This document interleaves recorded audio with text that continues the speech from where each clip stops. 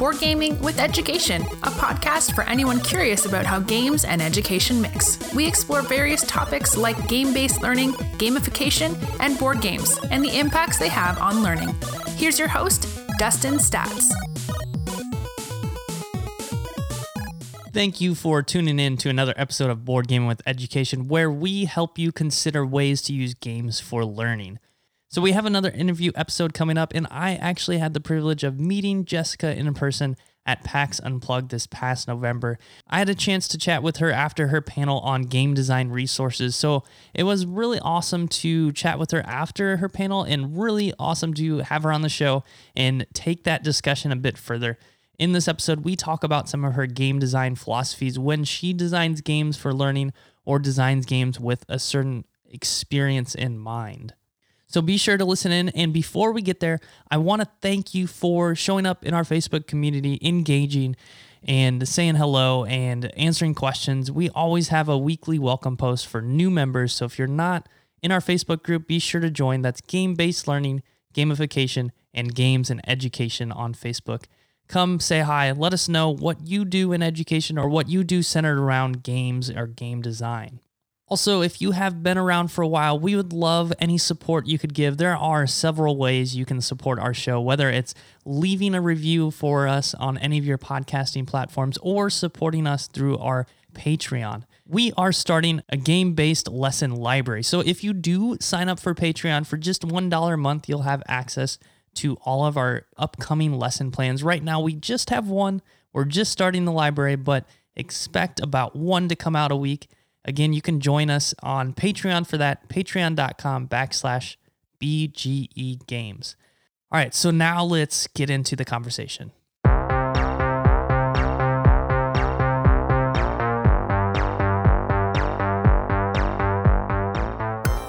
Welcome to another interview episode of Board Game with Education. I am super excited to have another guest that I have had the privilege of meeting in person, and I got to listen in on her panel at PAX Unplugged, and that's Jessica Crean, and she is an immersive experience and game designer. So Jessica, before we hopped on to talk today, I did do a little bit of research and I found a fun fact about you. It was something I found on one of your talks at a conference. It looked like, I'm not sure where, but there was some Arabic on the screen. So I think somewhere maybe in the Middle East, I'm not sure, but you are, or you wanted to be a tightrope walker when you were a kid? Yeah, I really did. Yeah, that talk was in Saudi Arabia at the Tanwein Creativity Festival last year, which is this incredible, crazy 17-day creativity festival. Yeah, my dad gave me this book called Marette on the High Wire, and I was obsessed with it. It was about this French girl named Marette who looked like an older version of me, or at least how I fancied myself that I would look when I was 10. I was probably 6 or 7 at the time.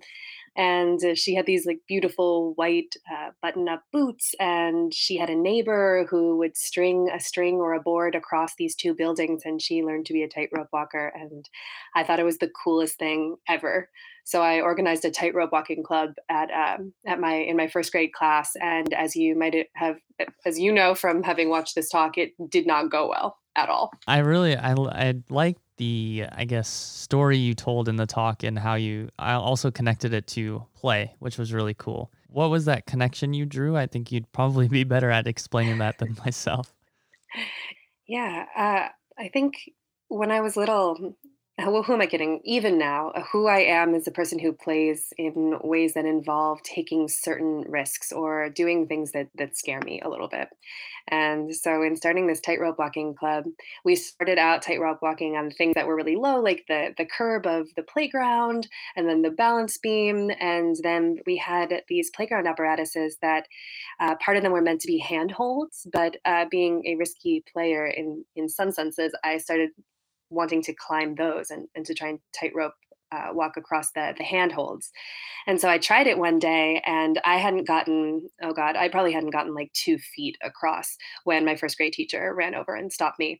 And I got sent to the principal's office and told off for for not playing correctly, essentially, and for taking down all of the other 7-year-olds with me, for basically like leading all of the other seventh grade girls astray into this like dangerous hooligan gang of like rebel players. And so I felt really, really, truly awful about it. And my parents had to come to school and they had to listen to the principal say horrible things. And I thought I was going to get told off hardcore by them when I got home, but that really wasn't the case. It ended up they really told me like they trusted and supported me and they wanted to support any way that I thought that I could play.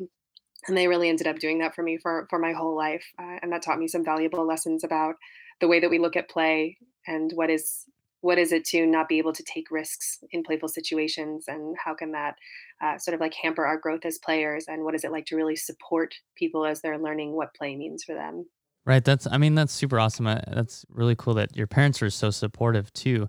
And I think that's like very important and something that games provide is the ability to take risks. I love how you said your principal said you weren't playing correctly. That's kind of a Yeah, there was definitely just this idea that things had to be done a certain way. And if they weren't being done that way, if we were playing around with the idea of what was possible, then that was too far.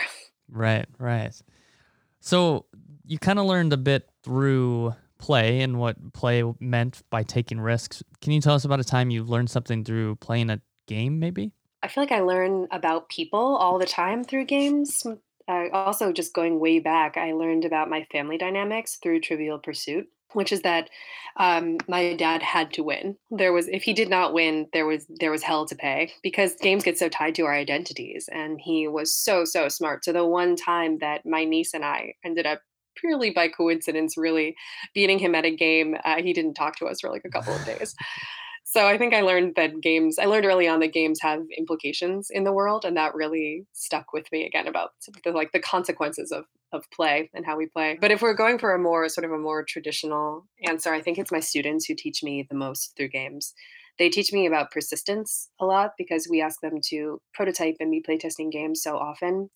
I had students last semester in my serious games or my games for change class who made a game about Alzheimer's, the experience of having Alzheimer's. And the first time they brought it in, it was so fun to play. And it just became clear that it was way too fun. We completely lost track of what we were trying to impart on the players. So finding that balance and getting to explore games with them is I have learned so much about the game making process and about a bunch of serious games topics. There was a recycling game also that taught me what recycling can go into recycling bins in Philadelphia versus other cities. Yeah, I really learned the most through looking at them and watching their research process. That's really cool. And you teach game design to university students, is that right? Yes, yeah, I teach at Drexel University in Philadelphia and CUNY City Tech in Brooklyn. What are some, I guess, other lessons you've learned from your students through teaching that course? I think I have learned that they are overworked and they're being asked to do so many things in so many realms that it's hard to lend one's full creativity to anything while in school. And so part of what I've tried to do as an educator is to create some space for them to be themselves and to explore their own creativity. And that they're always working in groups. And so much of the contemporary world is about collaboration, but it's so hard to be a good collaborator if you don't know who you are and what you want and what your own rhythms are as an artist. So I think something that I've really learned through them is how important it is to carve out space for yourself, especially when you're working often with other people, to be your own artistic self, to be creating games or parts of games that really speak to you and be doing your own research essentially as a game designer. It's really awesome. I've never really thought of it that way. That's good perspective, I think, to have as well. So you teach game design now, and obviously you've designed some games yourself. How did you first get into game design? I got into game design. My background is in theater, and it had been in my mind for a really long time how fun it is to make theater and how it's so much more fun to make than it is to experience almost all the time. And so I kept wondering what it would be like to create theatrical experiences that were as much fun to experience as they were to design in a rehearsal room. And so I went back to grad school sort of thinking that that would solve this question for me. It was a really experimental theater program, but it didn't. And so my last semester, we had some electives that we could take, and there was a class on the history of games that I took kind of on impulse. And that class really completely changed my life. It was like the last piece of this puzzle of things that I had been looking for as an artist really fell into place, and the whole world opened up to me about what is possible in terms of interactivity and story and creating weirdnesses. So I give a lot of credit to my professor for that class, Adam Nash. He could have laughed me out of the room, and he didn't. We had to create 2 games in that class, and both of the games that I created were weird and sort of borderline theater game, which makes sense for my background, but was very, very different than the things that other people in class were making.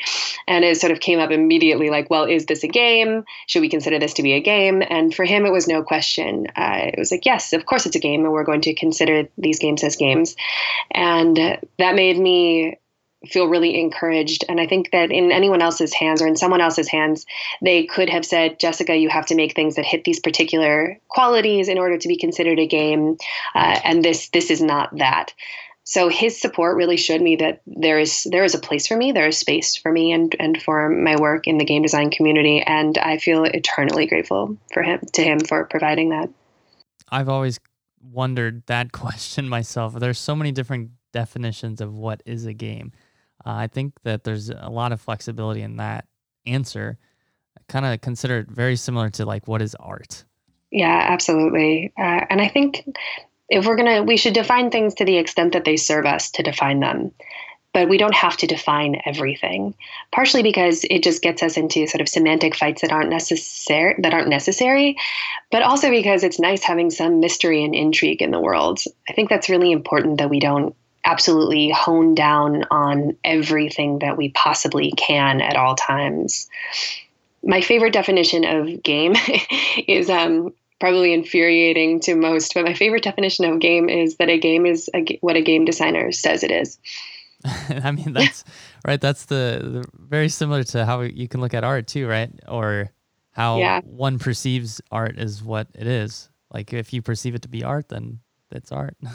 Yeah. What's wrong with a little tautology once in a while? And so it sounds like you enjoy a bit of philosophy, and you have a company called I Can't Go On, or Koan, and that's spelled IKANTKOAN. So what is this company? What is it all about?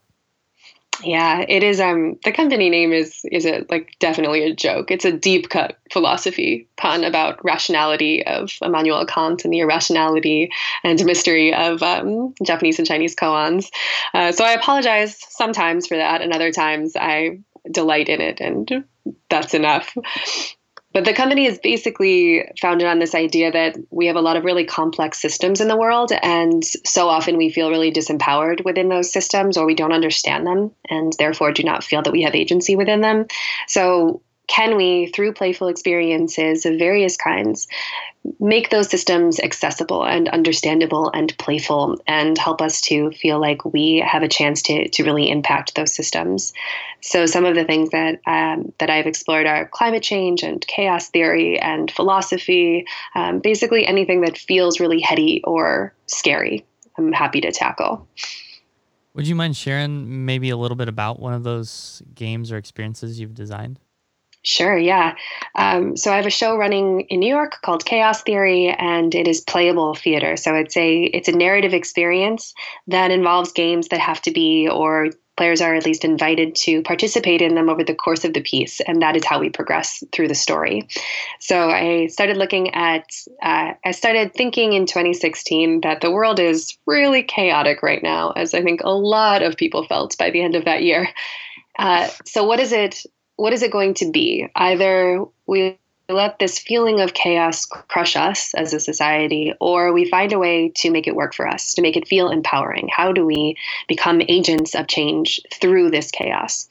So I started studying chaos theory and interviewing scientists and mathematicians and reading and learning a lot about the underlying structures and systems of chaos theory, which is really founded on the idea that the world, certain elements of the world really feel ununderstandable, but that there are patterns underneath them if we look closely enough. So the whole piece takes these aspects of chaos theory, like strange attractors and the butterfly effect, and sensitivity to initial conditions, and makes them into social multiplayer games. So it is very funny and very silly, right up until it isn't anymore, because chaos can be really playful, but it can also be really scary.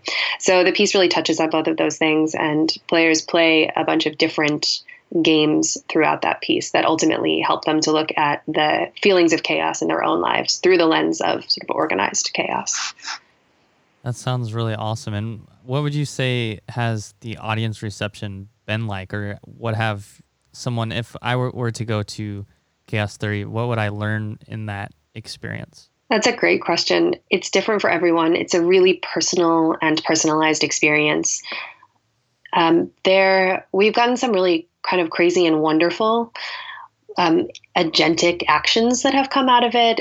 One of the first people who saw the show ended up starting his own company sort of right after that as a response to the show. He found a board of directors and built up this amazing theater within a year, and ended up premiering his own show, which was a life goal of his, in the same festival that Chaos Theory was premiered at the following year. Other people have finished art projects that they had left on the shelf for 2 years, adopted pets, shaved their heads, fallen in love.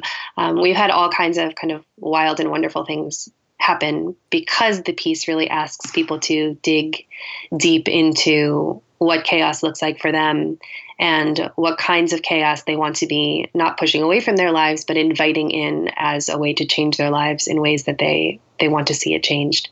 So that I kind of wonder what I would learn going to the show now. Yeah, you would learn a little chaos theory for sure. Okay. You would also learn that I take a lot of creative license in the name of play. And I think for people who know this world really well, there's a certain delight in the fact that it is comedy, that it is the piece is funny. And a lot of immersive theater right now, or playable theater, sort of falls under the guise of things that are really moody and atmospheric. So the fact that there can be really joyful play in immersive spaces is still not the norm, even though I think there's a lot of space for us to be exploring that. Super awesome. So what are some main ideas or like philosophies you follow as you design for these experiences or design these games? Yeah, I think the main thing is to identify what the heart of a game or a theater piece or a combination is, and then not forget it. It's so easy to go astray especially if something goes wrong. I mean, you know how playtests go. If you have a bad playtest, it's so easy to want to throw the baby out with the bathwater. But if you have a true north for, I want to stay really true to this one aspect of the piece, or I want to explore this one thing that is of such great interest to me that if I lose that, I'm afraid that I will lose the piece. It gets easier to build something around that. So I think that tends to be at the heart of the design process, is to not lose the heart of why I'm making something. What would you say are some challenges in looking at or trying to follow that process? I think some of the challenges for me are that things tend not to be fun on the first go around. I have been called by dear friends a literalist, which is that sometimes I will just really take things at face value no matter what. And so sometimes finding something that is really playful and allowing myself to break a system open feels at first like a violation of staying true to that thing. But actually, it really is just a process of breaking something down so that you can infuse it with play and then make it stronger. So trusting in the process is really hard, especially when you're playtesting something and you're bringing in friends and family and strangers who you really respect and saying, hey, please help me do this really imperfect thing and provide feedback. And it's just an incredibly vulnerable process to fail faster. And I think that is still really hard for me, even though I think it's incredibly important, and I think is at the heart of the process of making this kind of work, but it is incredibly scary. Right. I completely agree with the idea of failing faster. I do some game design as a hobby, but my main job is to teach. And maybe we can kind of talk about some things you've learned through the design process and how that could help with educators designing games for their class. Because one thing that you said is finding the fun. And I think that's important for designing for a classroom game too. We don't want to design a game that's not fun, but we also don't want to lose sight of what we're trying to learn. Do you have any tips for someone designing a game with the intent of the players learning something? Absolutely. Yeah, I think part of it is that when you're trying to find this balance between learning and fun, because they're not always the same thing, leading with fun, there's nothing wrong with that. You can sit in the fun for a really long time and let the learning sneak in or seep in later on in a game. Setting people up so that they are in an emotional and cognitive space to learn is so much of the battle. And so sometimes really just creating an environment for learning will do your work for you and is a really joyful experience. I think comedy also in game design is an underutilized tool. Part of what I learned doing chaos theory is that I have to do two things in order to get the audience on my side. One is that it has to be funny first before I ask them to do anything even remotely scary, because they have to be able to laugh, because that's literally just going to loosen their muscles up. So no one is even going to raise their hand to answer a question unless we have had a moment of unity first. And I think the same goes for game design, especially in classrooms with really high-strung or stressed out students. And the other thing is modeling behaviors. If I am not willing to do something or be playful, then no one else is going to do it for sure. So not only that, but I've got to be at like a level 10 if anyone else is going to take it to a level 4. And so those are two things that I have really tried to stay true to and to embody as a performer and also as an instructor, even though I tend to be like a pretty mellow and subdued kind of playful, at least me as a human, not necessarily me as a performer. And the other thing that I think is important is to look at non-ed games as games for education. There are games like Hellblade and Depression Quest and Undertale that are not necessarily designed with learning first. And yet they explore these really higher level educational experiences about what it is like to experience the world in a different way. And I think those are serious games, and those are games that can be used in a classroom to open up the door to be talking about complex and nuanced issues. And there are a lot of games out there that already exist and have already found the fun that we as educators can walk in and say, okay, what happens if I layer something onto this? Or we talk about the game first in terms of mechanics and story, and then we start looking at how it might impact and change our lives or what we can learn from it. So this is not necessarily going to work for like all of the STEM learning stuff, but definitely when it comes to higher level needs, emotional learning, all of these things that are really hard to learn, that they can come in really handy just looking at the things that already exist. I love that answer. I think you touched on a few things and I wrote some notes about a couple of them. The fun first is a big thing. I never really thought of it that way, but one is if you're designing a game for your classroom and it's your game that you're kind of creating, looking at what's fun first isn't bad in the design process, right? Because that's one thing you need. And then you can think about, well, how can we add in any learning objectives, or how can we go back to this game that we created and look and learn from it? Yeah, absolutely. I'd say surprise. Yeah, surprise goes a long way too. If you can find twists in your game, then it will be more memorable. Twists and embodiment are really big. Anything to sort of catch people off guard opens up a whole new world of thinking. Suddenly people start thinking differently, more actively, because there are these unknowns, or like, what is a puzzle? What did I miss? Is there something else to be explored? People get more curious when there is something unexpected going on. And if you have them moving their bodies along with it, then often those things will get tied to the learning process. They're all just little ways to enhance learning that would hopefully otherwise be occurring anyway. Yeah, that's super awesome. I love how you talked about modeling behavior too. I think as educators, that's one thing that we're taught to drive home, right? We model the behavior we want to see in our classroom. And if we're bringing a game in, we better be able to model how to play that game and model how to engage in it in a professional, respectful, and fun way. Absolutely. Before we move into the final, we're going to do 2 final segments this episode. Do you have any last words of advice to either maybe game designers or educators designing for games, or I guess maybe game designers designing games for education or games for learning, or educators or teachers designing games? I don't know if this is so much words of wisdom, because I think this is just something really that I have a question about and would love to converse with you or with others about in the future. Is I feel pretty strongly that we are the best educators when we're teaching the things that we're passionate about. And so part of what I try and embody and model, and also what I ask my students to do, is to find passion in things that they're not necessarily passionate about, to really be training that muscle of what it is like to really love things and be really willing to learn. But I think something I would like to be following more is really trusting the idea that if I care a lot about something, then we will find ways to relate it to the work, to make it work in the classroom, that I can trust my own sense of fun and play to lead the way a little bit more than I currently do. So I think that's something that I'm working on and striving towards and trying to figure out the right balance of. Yeah, I'm not sure if I have a good answer for that. All I can think to maybe connect it to is knowing the why for doing something. As far as there's a podcast I listen to, and he always talks about, it's Pat Flynn business podcast. He always talks about the why, because in business you have all these mundane tasks that you have to do.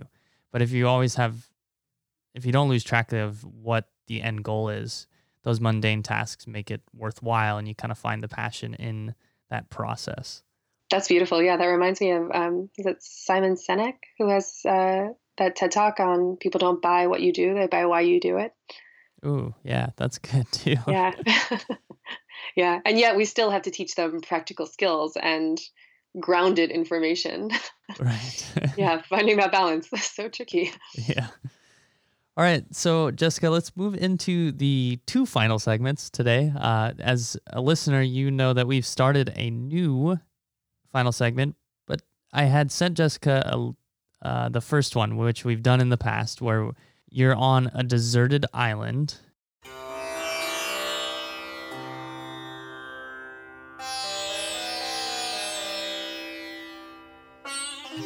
And you have 3 board games. Which games or other games, which games would you bring? One that I chose was a game called Inhuman Conditions by Tommy Moranges and Corey O'Brien. It is a 5-minute RPG, and it is all about figuring out it's a social deduction game about trying to figure out if the people or the person across from you that you are interrogating or being interrogated by is a robot or a human. And it is just so beautifully designed and so fun. No matter what, whoever is interrogating me is like 100% sure that I'm a robot. So I'm deeply invested in figuring out how to appear human, which I have not yet mastered. Another one that I picked was just a book of RPGs. I was thinking maybe Sign, so I could, because it is all about creating this new language and being in a space where you would need to communicate differently, which felt sort of apropos of being on a desert island. And so I think I would have a great time playing a bunch of RPGs with folks on a desert island. That seems like an actual dream. So the third game is also a social deduction game. I think I'm going to be wanting to do a lot of puzzling on this island. It is called Fall Guy, and it was not yet out for purchase, but it will be soon. And it is this game where we as a group have just robbed a bank, and we're back at our headquarters. And we need to pin it on one person. And we have all agreed who that person is. And we all know who this person is through this brilliant game mechanic that I won't spoil. And everyone knows who it is except the person who is the fall guy, who is equally sure that they know who it is, but they think it's someone else. So there is this feeling of camaraderie in the game that everyone is in it together, except also you know that you might not be in it with everybody else.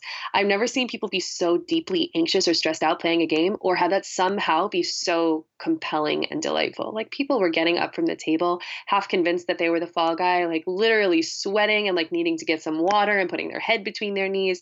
It was just such an incredible experience to play this game. So I think I would probably not get sick of that anytime soon. I really love social deduction games, and you made me just look up this game. Is it an older game? No, it's new. Okay, maybe when I Google it, it just comes up. So you'll have to let me know where I can find it so I can check it out. But there's one that's like the Fall Guy 1981, the Fall Guy board game 1981. It's Milton Bradley. So I don't think that's it. No, this is my friend JP. He's a Philly-based designer. Yeah, the game should be out next year. Oh, okay, cool. Awesome. So I'll have to keep my eyes out. All right, and now we're going to move into our other final segment, and this is new for our season 8, and I will ask you, or I'll make a couple statements, and you'll give me a thumbs up because you do like it, or a thumbs down because you don't really like it, you don't prefer it.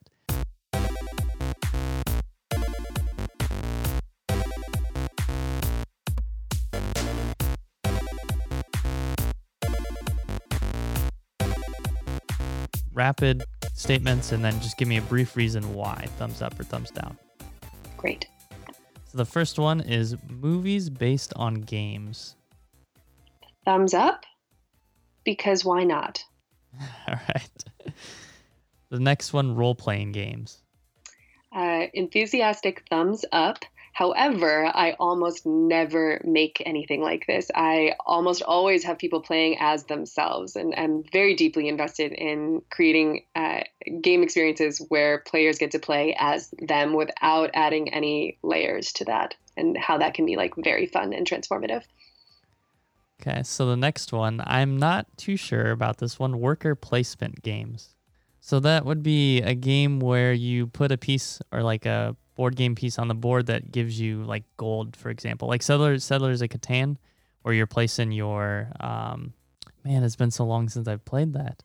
What are they called? You put them on the different spaces and you have to roll. If your dice number comes up, you get that like resource. Oh, I've never heard them referred to as worker placement games. That makes me wary.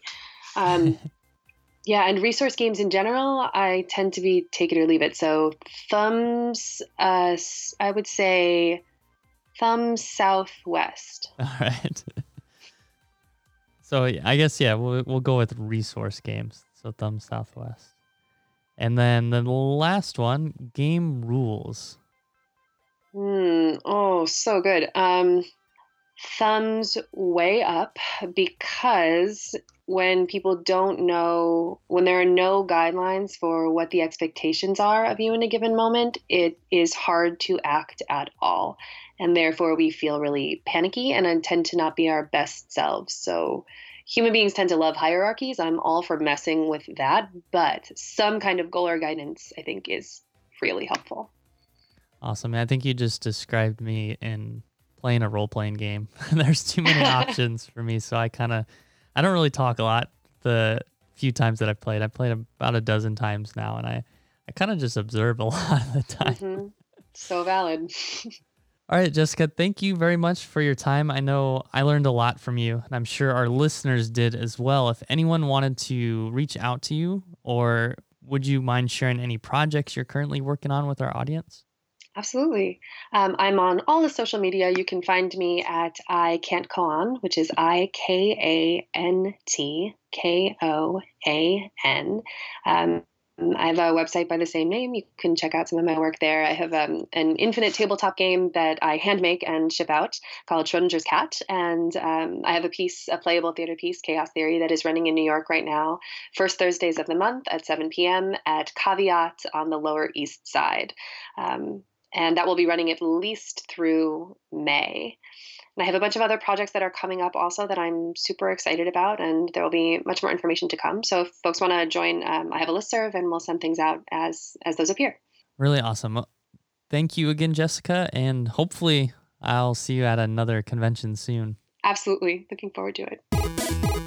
Again, before you go, if you have been around listening to our podcast for a while, feel free to support us in any way that you see fit. There are several ways you can do that. You can go to boardgamingwitheducation.com/support. There are free ways to do so. There are other paid ways to do so. We would love any support that you could give. And until next time. Thank you for listening in this week. If you liked what you heard, be sure to let us know. You can find us on social media as Board Gaming with Education or BGE Games, or email us at podcast@boardgamingwitheducation.com. If you want to support our podcast, be sure to check out our support page on our website. As always, teach better, learn more, and most importantly, play more. Thank you for listening, and until next time.